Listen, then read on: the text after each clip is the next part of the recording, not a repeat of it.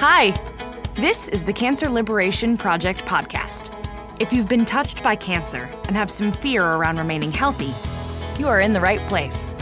As a 20-year-plus cancer survivor, Haley knows how unsettling it can be to not only hear the words, "you have cancer," but also the uncertainty and fear that comes when you have been declared cancer-free. The Cancer Liberation Project was born out of Haley's desire to make cancer less scary for people, to give people hope that they can not only heal from cancer, but live their best, most vibrant life after cancer. Get ready to be inspired with your host, Haley Dubin.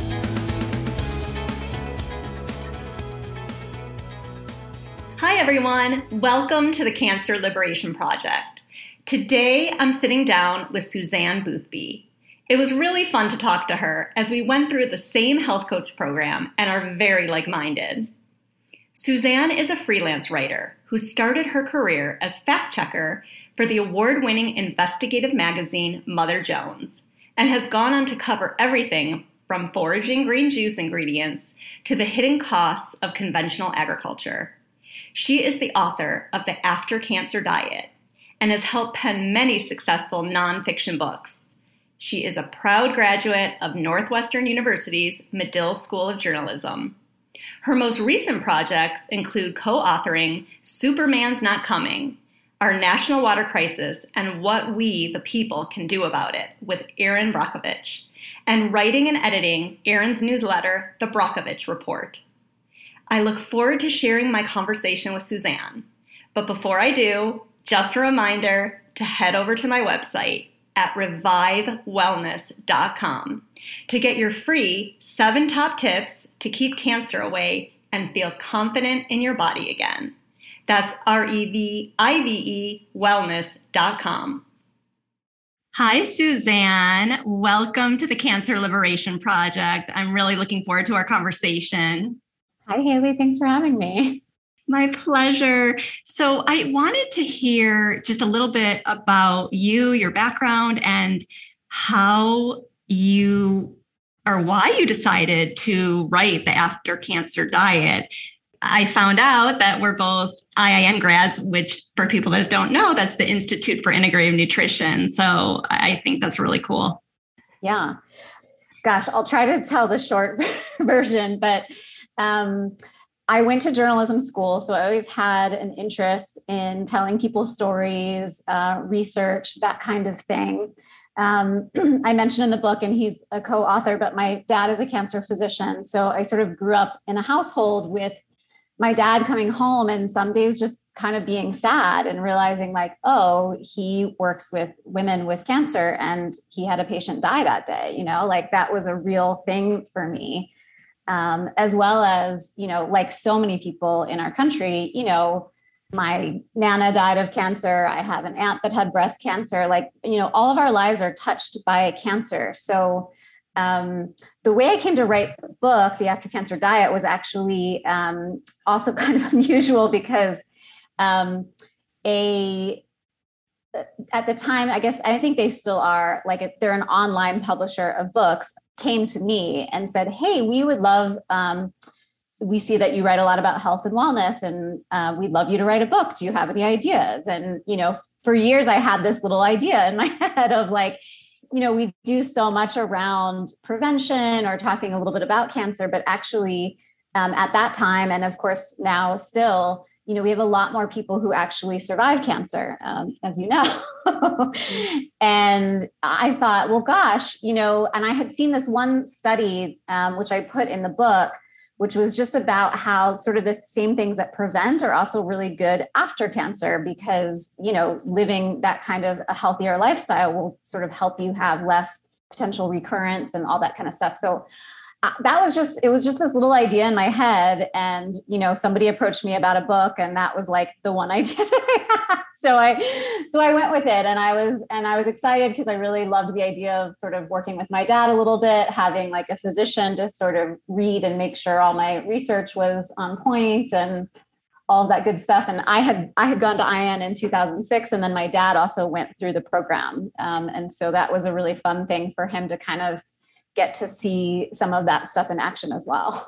Oh, that's great. Yeah. So from being a conventional doctor to looking more at the holistic approach. Very much so. Yeah. I mean, and he still does, like, he does perform surgery, but he is a very chatty doctor is what I like to say, that, he'll actually have a conversation with his patients. If they come to him with questions around diet and nutrition, like, he actually has things to say and, will listen and try to guide them as best he can. Oh, that's fantastic. Yeah. What really instantly got me excited about your book is because I was in that place where I was finished with treatment and I'm thinking, what's next? And no one had advice for me. I mean, the doctor basically said, go back to living your normal life and I'll see you in 3 months.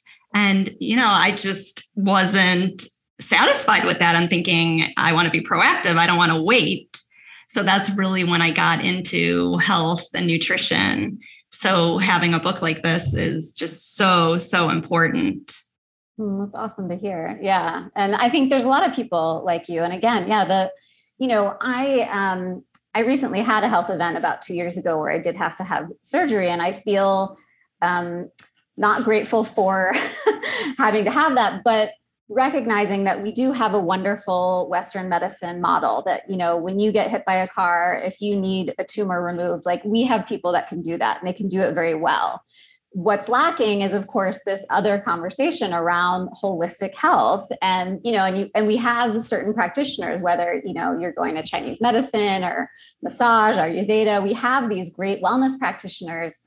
But it's hard to kind of sort through both. And that's always been just an interest of mine, is sort of trying to figure out, like, what's the best from each place and how can we sort of bring these together and, each of us sort of create our own sort of healthcare plan for ourselves. Because, I recently was at, I'm in my 40s now, and I just got a mammogram, and I was very shocked by that process. It was very sterile.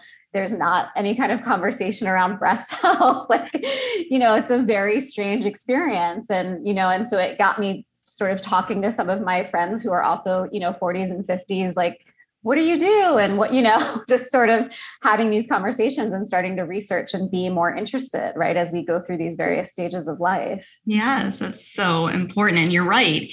It's so sterile and, almost, I don't want to say scary, but it's not comforting at all.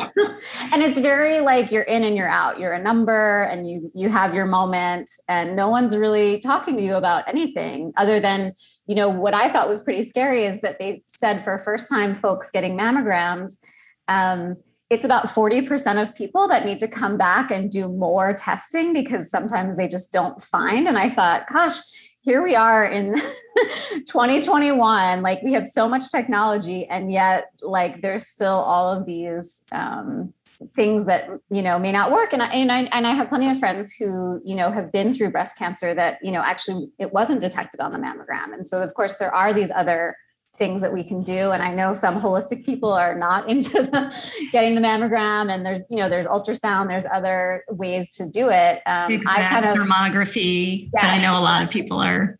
Yeah. And, I felt like, well, let me just get my baseline and see, if they find anything. And then from there, I do kind of want to develop a plan for myself in the future because, we're all living in this world with stress and toxins. And, we all have moments where we don't sleep well, especially again, as we get older, our hormones change, sleep patterns change. It's really interesting. Before we got on the call, I was thinking about this book because I wrote it in 2011. I was 33. And, it's just a totally different moment of life and health. And, a lot of the recommendations I would maintain, but there's just different things when you have these different moments of life. Yes. I know. I'd love to hear that. I think so many great things do apply. How you tell your readers to start with their mindset when they are choosing food, think of it as self-care, that each meal is taking care of yourself. And I love that because I think people think it's so hard to change your diet. But if you think of it in that way, that you're nourishing yourself, it just puts it in a whole new perspective. Yeah. And I think, I have much more awareness again in the last decade around I love health and wellness, but we do also have this whole diet culture issue where, and particularly for women, where we're potentially trying to, change the way we eat in order to, manipulate the size of our body in some way. And that can, and I've had moments of that in my own life. I've had moments of, I was actually vegetarian and vegan and, not to say that those diets are good or bad, but I think all of us can sort of get into a place of like, oh, if I only eat this, like I'll be so clean, or my body will feel so fresh and energized. And, and the truth is, like, sometimes the most nourishing thing you can do is have a piece of cake on your birthday or have some pizza with friends, right? Like it's, you have to find that balance and find, and I think particularly anyone who has been through, a cancer journey may have guilt around, past choices with their food, or, thinking that there was something that happened, internally that might have caused that. And so it's so important to kind of come back to the celebration of like, wow, we have bodies and they're so beautiful in all shapes and sizes. And what is the best way to nourish my body at each day, really? That's, I think one of the things that was so important to me in writing the book, and anytime I talk about health and wellness, is just thinking about each day as a new day, not like this particular formula. There's all these diets out there of, eat this, not that, eat all these different, if you eat less carbs or more this. And, I think some of those things can work some of the time, but really there's something really powerful about just tuning into your body and realizing, okay, what am I really craving? What do I need? Exactly. And there isn't one diet that's right for everyone. Yeah. And there isn't one diet that's right for one person all the time. Yes. We go through phases. Our bodies change. I wanted to ask you about refined oils, because I know you talked about that in the book. And that's such a big thing because people think like, okay, if it's made from a plant, sunflower oil, that's healthy, and even canola oil. So I just wanted you to touch on that a little bit. Yeah, it's interesting. So of course, the things we choose to write about, I'm particularly sensitive to oils. So I just have noticed, like, there's a wonderful vegan restaurant in Manhattan that I used to eat at. And every time I would eat there, I would get a stomach ache and I couldn't understand.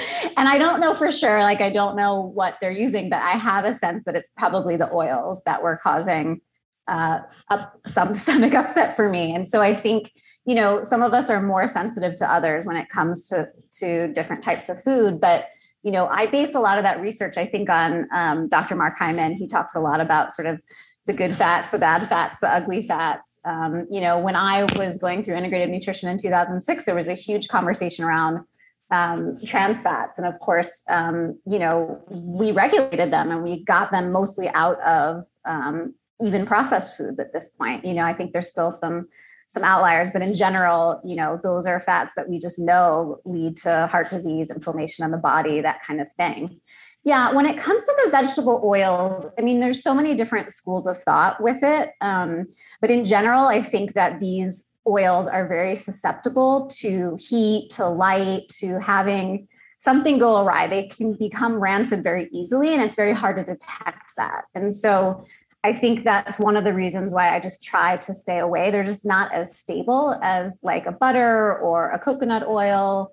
Those are kind of my two preferred fats. I also love like good old fashioned bacon grease if I have it, right? Mm-hmm. That may not be for everybody. I understand that, some folks have to be more sensitive around the types of oils, but I just find that some of those more stable fats work really well for my body. And in general, that's sort of what the research says. You'll find some folks say vegetable oils are okay, but, canola oil is a great example of something that it's sometimes hard to find organic. And so you're also looking at potential pesticides in the oil, things that are just unwanted and not ideal for a body that's trying to heal. There's a whole school of thought that's like, don't eat any fat. And that's the whole thing. So, and I think it just comes back to what does your body need at this time now? In general, our micronutrients are kind of needed, that sort of we kind of love our sort of protein, fat, and carbohydrates. But, everybody, I think, again, it really depends on what's going on for you. How active are you? Are you trying to regrow hair? Like fats are really wonderful for your skin, for hair, that kind of nourishment, and also seasonally, right? Like when we go into winter, that is a time for kind of more fats, keeping our body warm, versus in summer, you lighten up a little bit. You might have more olive oils on your salads and that kind of thing. So it really just depends. Again, I really do try to tune into all those different parts to try to figure out what to put on my plate that day. Yeah, that's so smart. And eating seasonally, in the winter, you want more soups and warm foods. And then in the summer, just those cool foods, smoothies, that kind of thing. Yes. I grew cucumbers this summer and I just was eating at least 2 cucumbers a day and it was lovely. Oh, that's so great. I had a garden for the first time this year and it was so much fun. Yes, I loved it. Yeah. And I actually, I knew a little bit about seasonal food, but when I was in my early 20s, I lived in New Zealand for a year. And it was just, I think I might tell the story in the book, but I had this funny moment where it was November and my friends that were, Kiwis there, I said, hey, I want to make you guys like a traditional Thanksgiving meal. Like, this is what we do in the States. And they were like, great, great, great. And I go to the grocery store with my list of all our, fall foods, which again, now I'm in the Southern hemisphere. So it's actually spring, not fall. And they just didn't have certain foods at the grocery store. And it really, at the time, was mind blowing for me. I was like, oh, right. Like this isn't the season for these foods. And it wasn't like I was at the farmer's market. I was just at the regular grocery store. And it really hit home for me that, oh, right. Like, we have these growing seasons, they're connected. And, these foods, the planet sort of decides what foods are best for us. And we should probably listen. Absolutely. Oh, that's great. I wanted to ask you, what do you feel is a good post-prevention diet? I mean, like we just said, it varies for everyone, but just the basics. Yeah. I think I talked about it a little bit in the book too, but there's a lot of different theories. But I think in general, working to up the level of fruits and vegetables, that's sort of a kind of basic thing. I love berries. There's a ton of antioxidants. They're low in sugar. They're really easy to digest. I think, again, each person, it's going to be so specific to, what kind of treatment did you have? How are you feeling afterward? I think for some folks, just being able to fuel your body with whatever food to sort of bring some weight back or to, feel more energy, get into balance, start there if that's where you're at. But then of course, as you go along, I think you can start to look at all these different parts of, both nutrition, but also your lifestyle, right? I think so much of cancer is also connected to our stress and to our lifestyle. And, particularly women, we love to give to everyone else and, our children and our partners and our extended family. And, I think a lot of the cancer survivors that I've spoken with, that's something that is also such a big change for them is trying to really come back to that self-care for themselves. I talk about in the book a little bit, which I still think is a really wonderful formula, but this kind of like greens, grains, protein. And so, again, it could be any kind of sort of vegetable, whatever is your protein of choice, whether that's fish, more heavy animal meat, or of course you have our tempeh, tofu, et cetera, depending on how you feel about soy. That's a whole conversation. Yes. And then of course, carbohydrates, which, in the US, it's so easy when you're eating out. I think that looks like a lot of bread or potatoes, but in fact, there's all kinds of grains to consider, explore, that can also give you a more sort of sustained fuel throughout the day. Again, whether that's sweet potatoes, whether that's some form of rice or buckwheat, or, there's so many fun things to play with. And so, rather than, again, giving folks a specific formula, I just sort of encourage everyone to explore new foods. How do they make your body feel? Are you feeling energized? Are you eating enough food? Maybe you need to eat less food, right? All these things are all part of that conversation. I agree. Just really staying in tune with your body and realizing what makes you feel good, what doesn't give you energy. Now, I want to go back.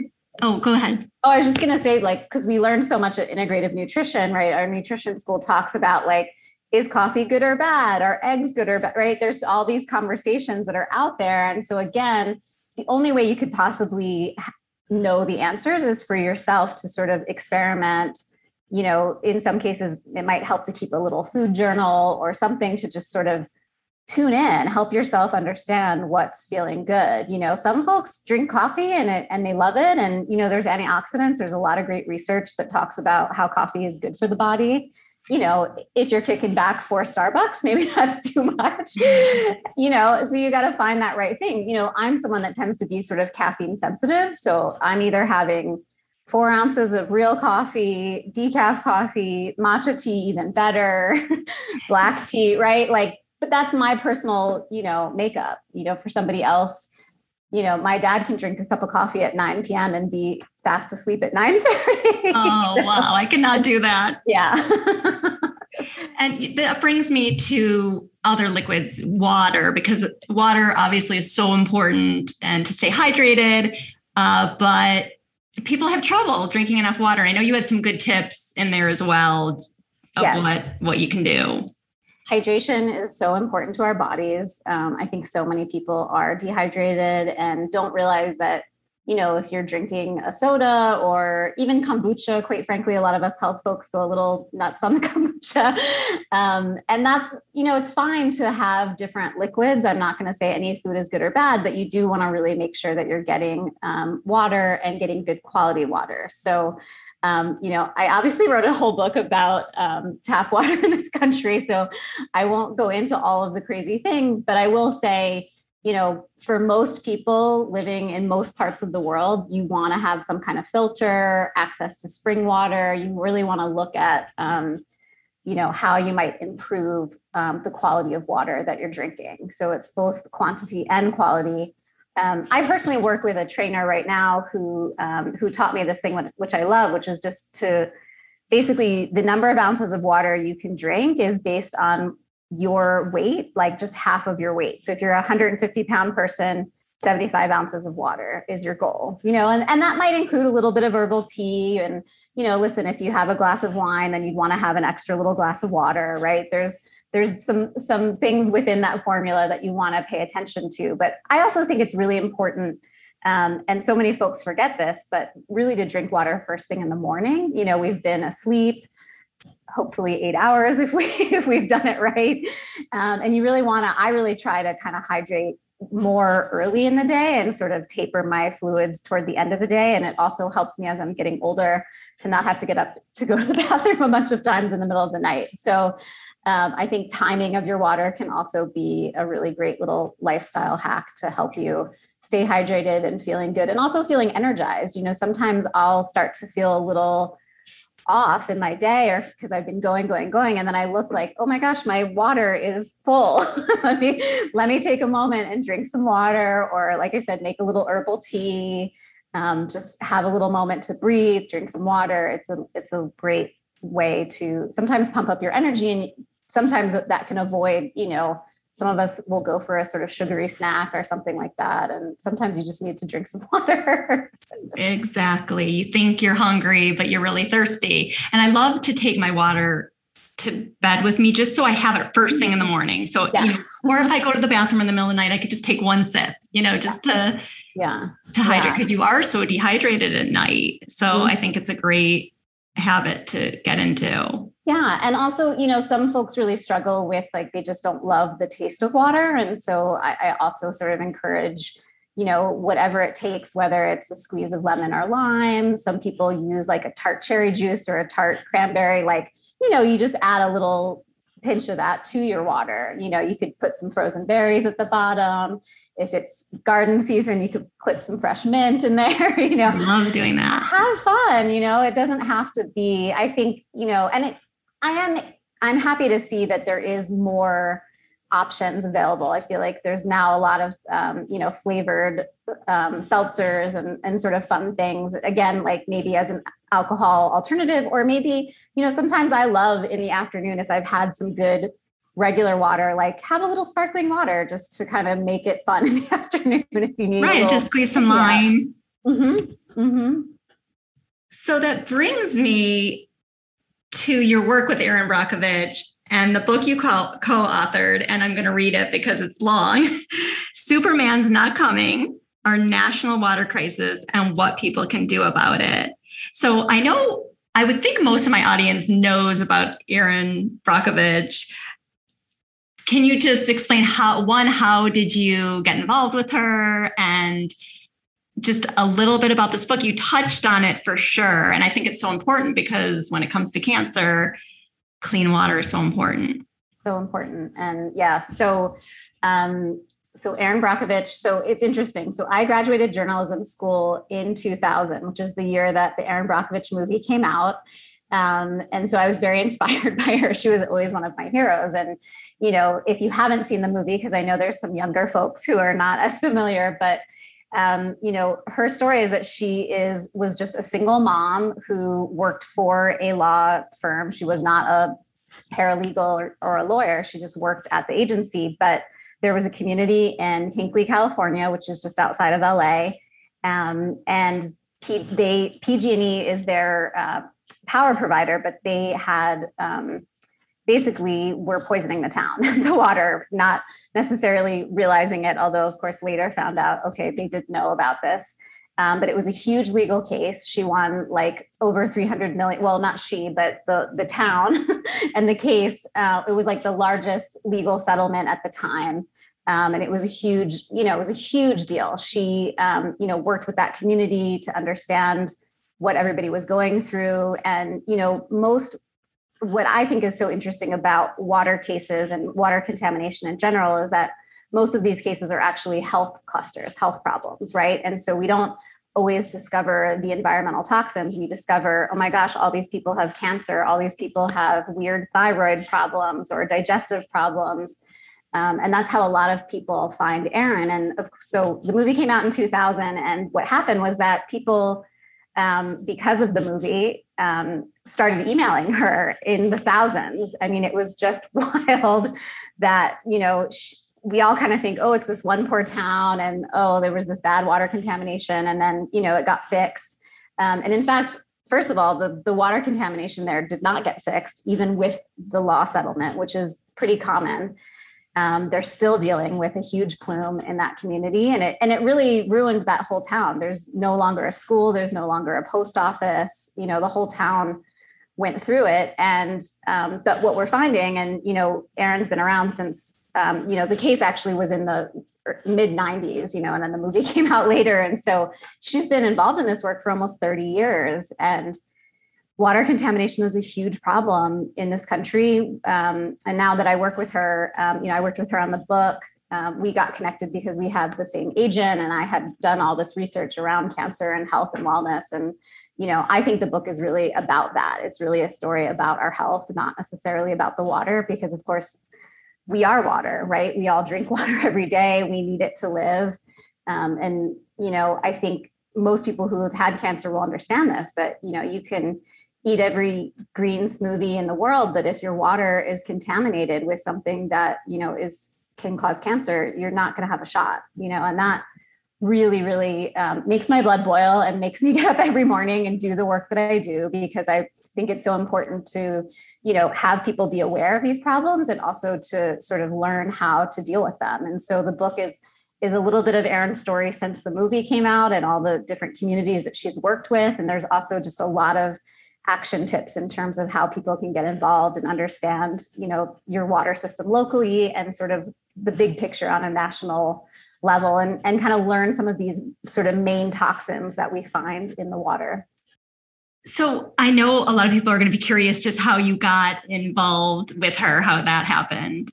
Right. Oh, I said that I have an agent and she has an agent and it's the same person. She connected us, which is sort of, but I think because of the work that I've been doing, researching cancer, working on health, I've been writing different articles, I think all of that sort of helped them choose me, so to say. But Erin and I also, we met and it was just sort of like we instantly clicked and really got each other. As along with writing about health and wellness, I've always kind of had an activist streak. And so I really loved like her thing. Like Erin is not like, she doesn't have a PhD. She doesn't have a legal degree. She's just a person who cares about the world, and she's very people oriented. And I think I just learn from her every day about how we can all just talk to one another and just learn more about what's going on for one another, and sort of use that leverage of people to make the changes that we need in this world. And of course, we're all seeing, whether it's climate change, whether there's water contamination, there's just a huge upheaval in this country right now. We have a lot of problems and a lot of stress. And I think there's a lot of power in each of us sort of getting together, talking to one another, and trying to make the changes that we need to see. Yes, I'm so grateful that you both did write this book. How do people find out what is in their drinking water? I don't think a lot of people know that. Yeah. So actually every July, if you have a municipal water system, so if you live in a town that has municipal water, there's some people who have wells, and we'll talk about that in a second. But if you have that, every July, they are supposed to give you a water report. And if they don't send it to your home, it's something you can look up on like the municipality's website. So you should be able to go to your water utility and just look at the report and see what's there. And the next step, of course, is sort of understanding that report, because it's written by, well-meaning, but, more scientifically minded folks. There's a lot of, how do I say this? The EPA sort of regulates our water sources, and there's just a lot of learning to do in terms of what is acceptable. So, I and Erin would both advocate for a poison is a poison is a poison, and all the poisons should be at 0. But in fact, there's just a lot of different ways that we create regulations based on whether it's money stuff or, like budget type things, or health advisories based on the science. And so sometimes you'll see like certain chemicals can have a certain amount can be in your water. A certain, usually a part per million or part per trillion. And it seems weird because you're like, wow, I don't want any of that in my water. But in fact, there are these sort of legal limits. And there's also sort of health advisories, and there's all these different regulations. So the book is really helpful in sort of explaining and breaking that down. But, the simple thing is either you have your water, it's called a consumer confidence report from your water municipality. Or if you're someone who has a well, which is actually quite a lot of us in the US, you need to have your well tested and have it tested on a regular basis. And you can find like an EPA certified lab that will test your water and give you those results.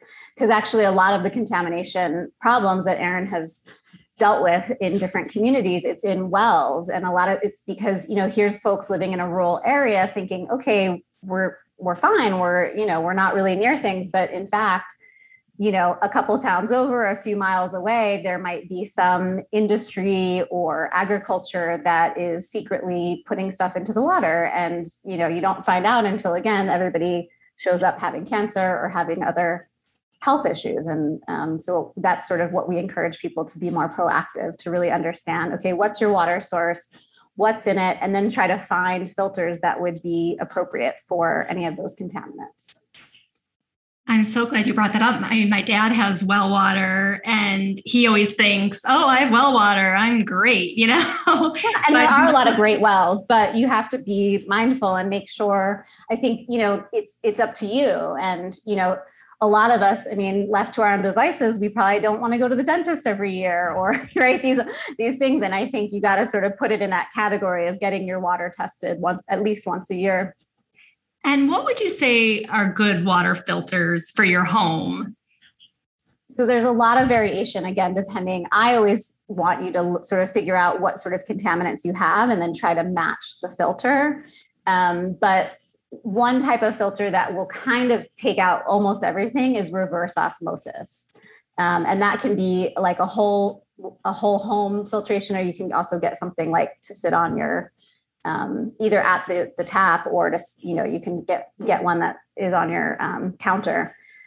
The only thing about reverse osmosis is it takes out everything. So it's funny, but water actually does have trace minerals.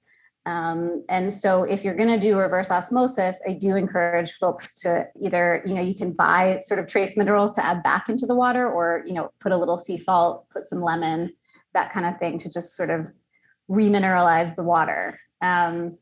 I personally have a Berkey filter, and I think Berkeys are great. They are also do a pretty good job of filtering out like 99% of the unwanted things. And so they're a little more expensive than some of the other counter filters, but they do a really great job. And again, if like there's some folks who know like, okay, our water tends to come out a little brown, which is maybe mineral stuff, like maybe there's lead or something like that. I would really encourage folks like that to really research, okay, what's the best filter to get out lead? Or, if there's a huge, there's this whole family of chemicals called PFAS, and we're finding out that they're everywhere. And so reverse osmosis is really great for PFAS chemicals. And so if you know that you have that kind of thing, then I would go for that.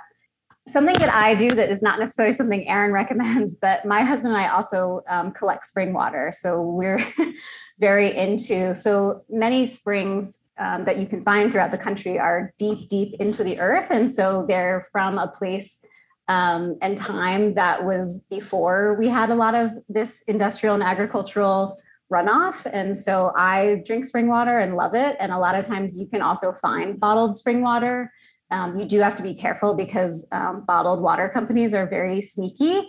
And there's a lot of things that sort of look like this beautiful mountain with like a fresh waterfall, but in fact, it's just tap water. And so, you have to sort of read your labels and be mindful. But there are a few companies out there doing real spring water that's really lovely. And I feel that the energy of that water is really lovely, and again, has all those minerals and great things for you.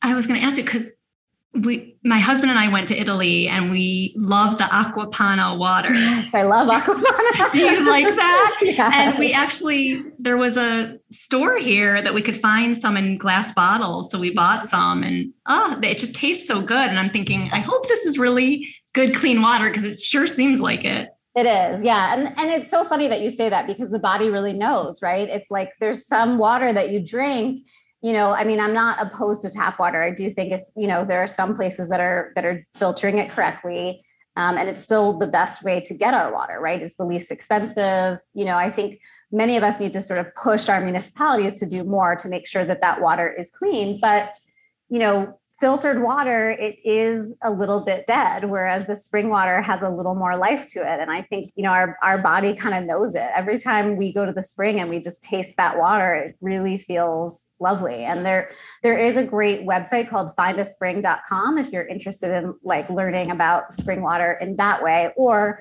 yes, the Acqua Pannas, the Mountain Valley, there are some lovely bottled spring water that you can get at the store. What do you think about Fiji water? I don't know if that's just a gimmick. Yeah, I think a lot of those ones, when you look at the label, you actually will see Pepsi or Coca-Cola or some of these larger Nestle. There's a lot. In the book, we write a little bit about bottled water, and there's some more detail in there. But in general, my advice is read the label. Plastic is obviously not a great thing for our bodies, for the environment. I get it that, if you're flying or you're in a place where that's the only option, like please drink the water. But, as much as you can avoid it, that is the better choice in my mind. Now, just to wrap up this section, I could talk to you forever about all this stuff because it's so interesting. Just any last advice for someone who might have cancer or just finishing treatment? What would be your best advice for somebody? Yeah. First of all, I just have so much like love and respect for folks going through cancer. And, I feel very grateful. I haven't been through that journey myself. And so I don't know that I can properly give advice in the way that someone like you could, but in general, it feels like the research that's out there is just so much around lifestyle. Get back to you, take time to breathe, find some kind of meditation practice, walking in nature, I write a little bit in the book about the blue zones, and which are these places in the world where people naturally live to be about 100 years old with very little medical intervention. And I love this concept that people, it's a combination of what they're eating and the lifestyle that they live. And these people tend to have a lot of friends. That community aspect is so important. They usually have some kind of spiritual practice. And again, it's not necessarily about practicing a particular type of religion or meditation practice, but just something that helps you connect to the larger picture. I think also I'm encouraged because I feel like more people are talking about it these days, but just finding our joy. There is so much horrible news out there and stressful things going on. And, it can really wreak havoc on our minds and our bodies. And so, letting yourself have some kind of joy in your life that's only for you and doesn't make any sense. I think that a lot of us also get this notion of like, oh, okay, I'm a cancer survivor. Now I'm going to go to yoga, or I'm going to, and there could be a rigidness in that too. Listen, if you love ballroom dance, go dance, go do salsa, maybe you love baking pies, and, I'm maybe not encouraging you to eat the pies every night, but you give them away, or, find these sweet things in life that bring us joy, because I think that really helps you to sort of understand what you're living for and why you might be making some of these other healthy choices.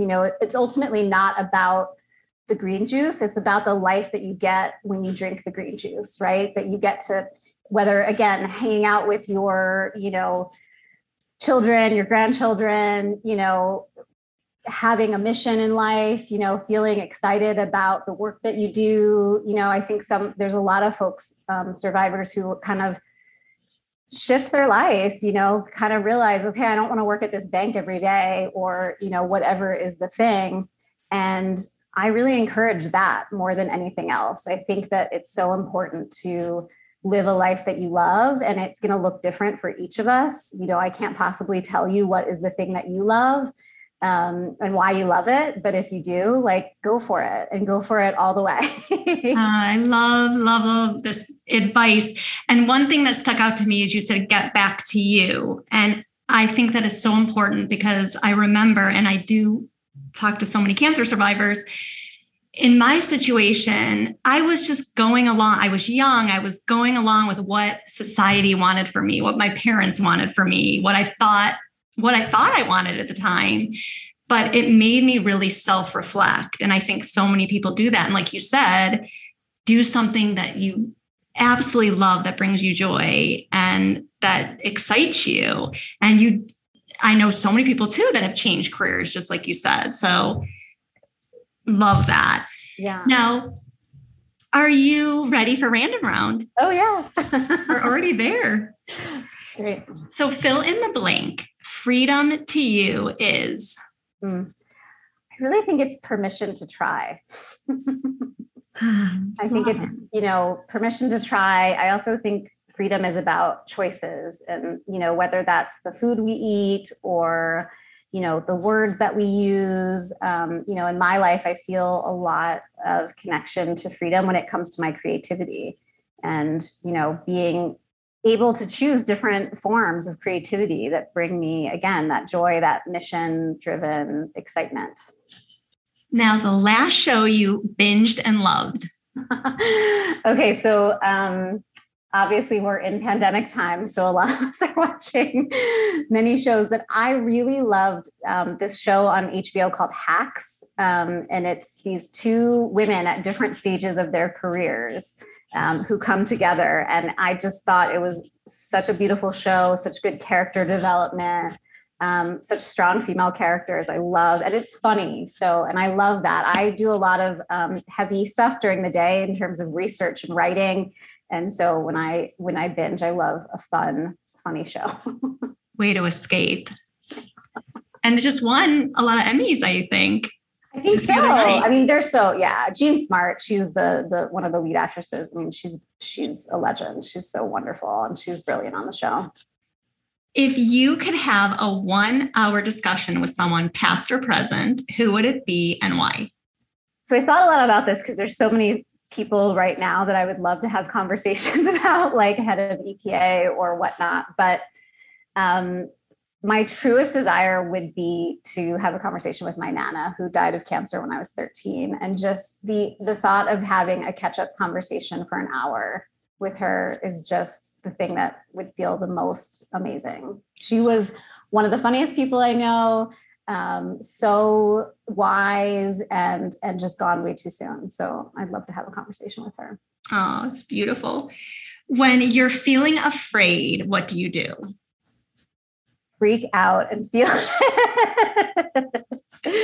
I think I have learned over the years that the things, I think as a culture, we resist some emotions, particularly things like fear or shame or doubt. And my sense of it is that when we actually just let ourselves feel it, we work through it so much quicker than when we resist. And so, and I think sometimes just admitting it too is helpful, either to ourselves or to a trusted friend or partner. I always find letting somebody know, hey, I'm actually feeling a little nervous or afraid about this. Like, can we talk about that? Is, it just takes a little bit of vulnerability, but then you really get more of what you need when you can express yourself and feel those feelings fully. Great advice. What is your favorite go-to snack? So snacking is an interesting thing. I'm the kind of person that will either snack all day or eat big meals and have no snacks.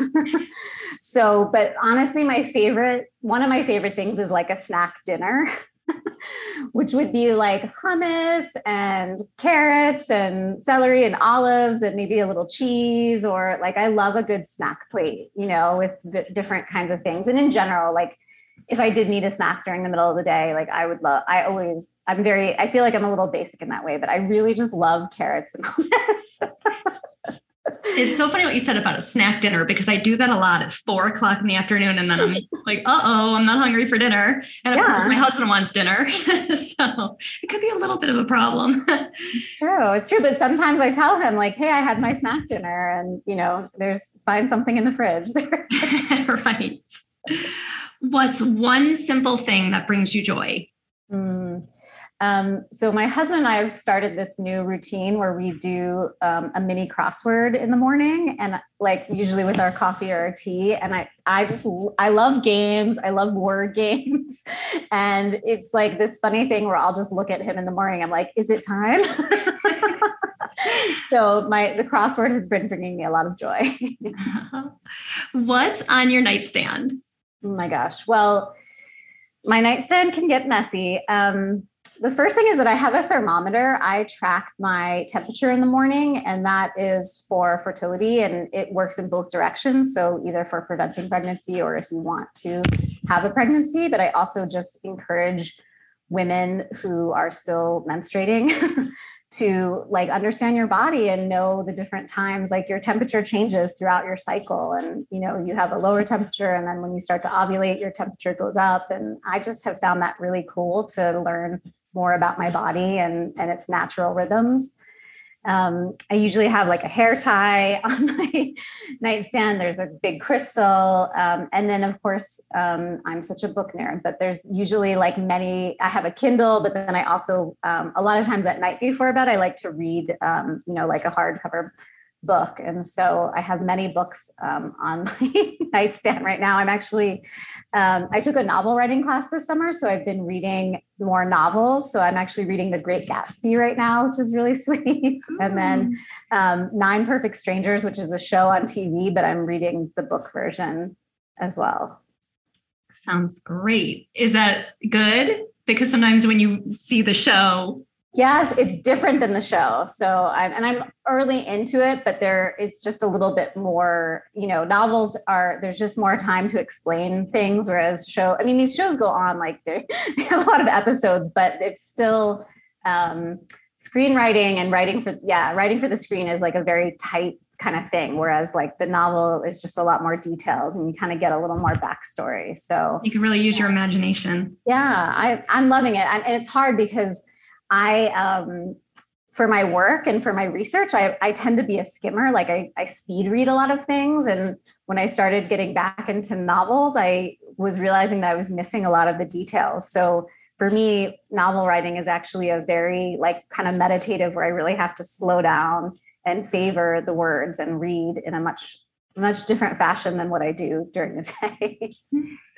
What's your favorite form of exercise? So I talk about this in the book. I'm such a dabbler. I've really run the gamut, but currently I have a gym and I lift heavy weights and I love it.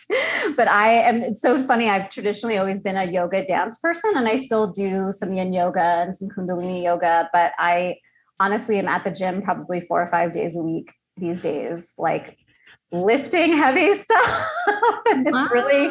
It's really fun. I love it. That's great. And I think when you love something, then you want to do it. Yeah. I have a wonderful gym. Like there's a little community there of people that we all kind of like get excited to see one another. And also anybody who has been in sort of spiritual communities or yoga, or, there's a lot of meditative stuff. And there's something about lifting weights that really like grounds you in your body. And I've just been really enjoying that experience. So I encourage you, if you're someone who's always been maybe more on the lighter side of things, to maybe try, with support. You need to have the right folks around you if you understand that stuff. But I think it's really fun. And what's one thing you're really grateful for in your life right now? Well, so many things, but actually, so we moved in March, and this house that I'm living in right now, I have a beautiful view of the mountains and I can walk into town, and we have really sweet neighbors. So I'm actually just really grateful for my home and having a little cozy spot, and something new. I think again, during pandemic times, we all went a little stir crazy in our houses, and it was fun to get to move and have a new space to play and create in. And I just want to ask you how people can get in touch with you, learn more about your projects. Sure. So I have a website, SuzanneBoothby.com. I'm on social at Suzanne Boothby. It's B as in boy, OOTH, B as in boy, Y. And then also, Erin and I have a newsletter called theBrockovichReport.com, and you can go there, and we're writing about water issues and a lot of environmental contamination stuff. So if you're into learning about some of those things, we do have some inspirational stories as well as some of the scary stuff. So we try to have a nice mix of both things. But if you're into that, come join that conversation as well. Well, I just want to thank you so much, Suzanne. It was just a pleasure meeting you and talking to you. And I feel like there's so many similarities. So again, just thank you so much for your time. Oh, thank you for having me. And same, like, let's get together and talk more at any point. That's it for today's episode. Thank you so much for tuning in. If you enjoyed this podcast, please rate, review, and subscribe. Doing so will really help this podcast get noticed and will help us to inspire more people. And remember, the sky is the limit when you take your power back when it comes to your health.